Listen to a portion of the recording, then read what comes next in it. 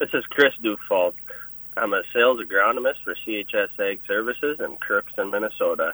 We're pleased to bring you this update from the Red River Farm Network. CHS Ag Services providing solutions for your success. Good morning, Farm News on the Red River Farm Network. I'm Don Wick with Randy Coonan. We'll have an update from Whitney Pittman as well, but first we begin in New Orleans, a site of the Cattle Industry Convention and Trade Show. Here's Red River Farm Network farm broadcaster Sierra Doctor. Analysts and livestock producers are keeping a close eye on the cattle cycle to see how supply and demand shifts.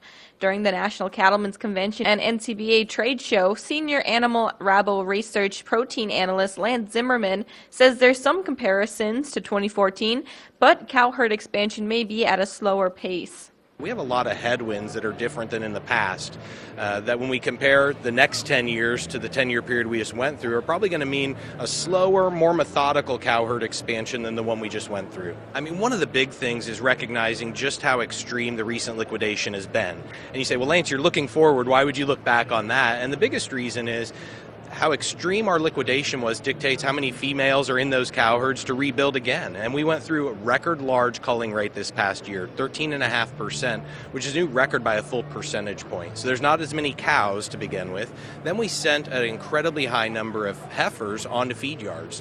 Zimmerman says competition with other proteins could sway consumers' choices. And then there's a lot of other headwinds. One, at the prior cycle, we were sitting there with per capita beef, pork, and poultry consumption at about 180 pounds a person. Today, total protein consumption is about 210. So there's 30 pounds more beef, pork, and poultry on the market. Back then, the prior cycle expansion, consumers were essentially starved for animal protein. It was the tightest pork, beef, and chicken supply we'd seen since the 1990s. Today, they have ample supplies. And so to just assume tighter supplies will mean higher beef prices and then we can get higher cattle prices to go with it is going to be a more challenging environment. The consumer's really stressed today, lots of inflationary pressures. Our coverage of the National Cattlemen's Convention and NCBA Trade Show is sponsored by Zoetis, A Country Farm Credit Services, Minnesota Beef Council, North Dakota Stockmen's Association, and North Dakota Beef Council, brought to you by North Dakota beef farmers and ranchers through the Beef Checkoff. Reporting agriculture's business. I'm Sierra Doctor on the Red River Farm Network. South Dakota Cattlemen's Association President Eric Jennings had a full slate of policy meetings at this week's Cattlemen's Convention. I participated in the Federal Lands Committee meeting.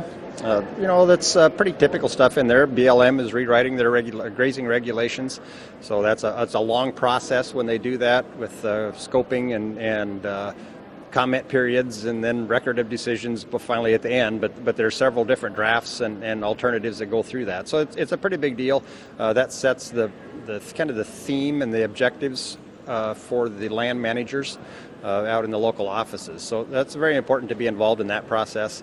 Jennings says South Dakota Cattlemen's Association stays true to its grassroots and members and can bring local or regional concerns to the national level to be addressed. There's new policies that are being proposed at all of these committees, so we sure take a look at those policies and see how it fits in with our state policy.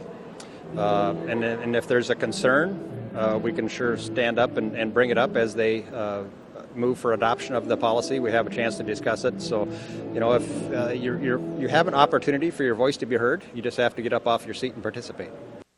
North Dakota Congressman Kelly Armstrong says the Waters of the United States rule is detrimental to farmers and ranchers across the northern plains. It's an existential crisis to North Dakota. We have easement issues and wetland easement issues and wildlife issues in all of this, but Waters of the United States is something that every single ag producer, every single cattle rancher is fully aware of because they know what it means if the federal government is now knocking on their door before they can plant a soybean crop or they can run some cows on their grazing pasture. I think one of the biggest mistakes that they make out here is they think the difference is federal regulation or no regulation. We're not asking for no regulation. We've never asked for no regulation, but why don't we let an ag-producing state make the determinations on how to regulate the land that we're producing the products the world needs on? Armstrong is part of a Congressional Review Act petition regarding the Biden administration's WOTUS rule. If passed, it forces Congress to act on an administrative ruling that has a negative impact. The U.S. Senate also passing a similar Congressional Review Act petition, all on party line votes. For more information from the Red River Farm Network, you can visit Facebook and Twitter, and of course you can find all of our stories, podcasts at rrfn.com. This is the Red River Farm Network. Friday farm news on the Red River Farm Network. The current farm program expires at the end of September. Minnesota Association of Wheat Growers President Mike Gunderson doubts a new farm bill can be passed by that time. More than likely, it looks like it's going to have to be an extension. They probably don't want to admit to that yet, but we haven't been having the farm bill hearings out in the country, and we realize it's really probably not going to get done. But so I think that's part of our push to get those hearings going. Gunderson would like to see a stronger safety net rather than relying on ad hoc disaster programs. As farmers, we want to be able to rely on that safety net all the time and not hopefully need an additional thing coming. So we need to look how we can enhance that, and that's probably a priority, I think, for basically all commodities, because it's how we know we can go to our lender and be secure that everyone hopefully gets paid back. Neither party has an overwhelming majority in Congress. Minnesota Representative Michelle Fischbach sees a silver lining to that situation. Well, I see it as an opportunity, because I think then you're going to get bills that reflect what everybody needs and what things we need, what the country needs, what the country wants, as we negotiate those things. We can't just put something out and say, okay, take it or leave it. We're going to have to be talking about it and make sure it fits what people need. Speaker Kevin McCarthy has agreed to an open rule, leaving the possibility for hundreds of amendments to a bill. That could be a negative situation with a complex farm bill. Fischbach is a member of the House Rules Committee and believes this can be addressed. Each bill gets a different rule. And yes, we did have an open rule, which means free amendments on the floor. But, as we look at some of those bills, and I think the farm bill is probably a little more delicate, you'll probably see either a structured rule or potentially a closed rule where there won't be amendments on the floor, but amendments in in the other committees. Fischbach is also a member of the powerful Ways and Means Committee, which has jurisdiction on everything from taxes to trade. House Agriculture Committee Chair Glenn G.T. Thompson has named his subcommittee chairs. South Dakota Congressman Dusty Johnson will lead the Commodity Markets, Digital Assets, and Rural Development Subcommittee. Minnesota Congressman Brad Finstead is leading the Subcommittee on Nutrition, Foreign Agriculture, and Horticulture. Minnesota is on the path for 100% carbon-free energy by 2040. The bill passed with a one-vote margin in the state Senate. The House passed a similar measure last week. If signed by Governor Walz, Minnesota utility companies must be 80% renewable energy generation by 2030.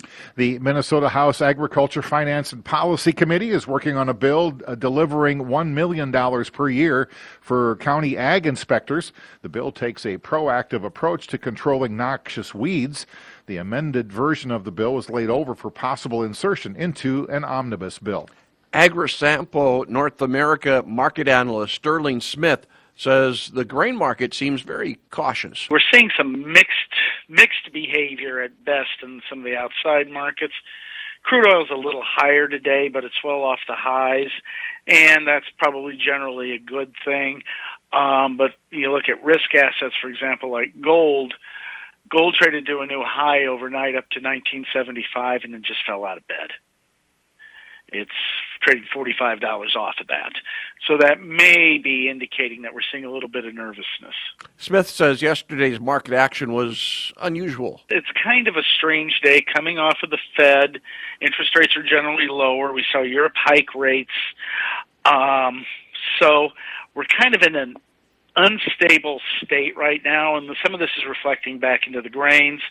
And, of course, with the grain markets, we're about to begin our great debate about acreage. Brazil is implementing a 16% tariff on ethanol imports until the end of the year. That tax will increase to 18% next year. The Renewable Fuels Association is disappointed, saying the U.S. and Brazil should be working together and rather than imposing protectionist policies. The Surface Transportation Board Office of Environmental Analysis has released the final environmental impact statement for the proposed merger of the Canadian Pacific and Kansas City Southern Railroads. The STB is expected to make its final decision on that merger within the next month. Global food prices have declined for the 10th month in a row. The United Nations Food and Agriculture Organization says prices are down 18% from the high point in March of 2022. This is the Red River Farm Network.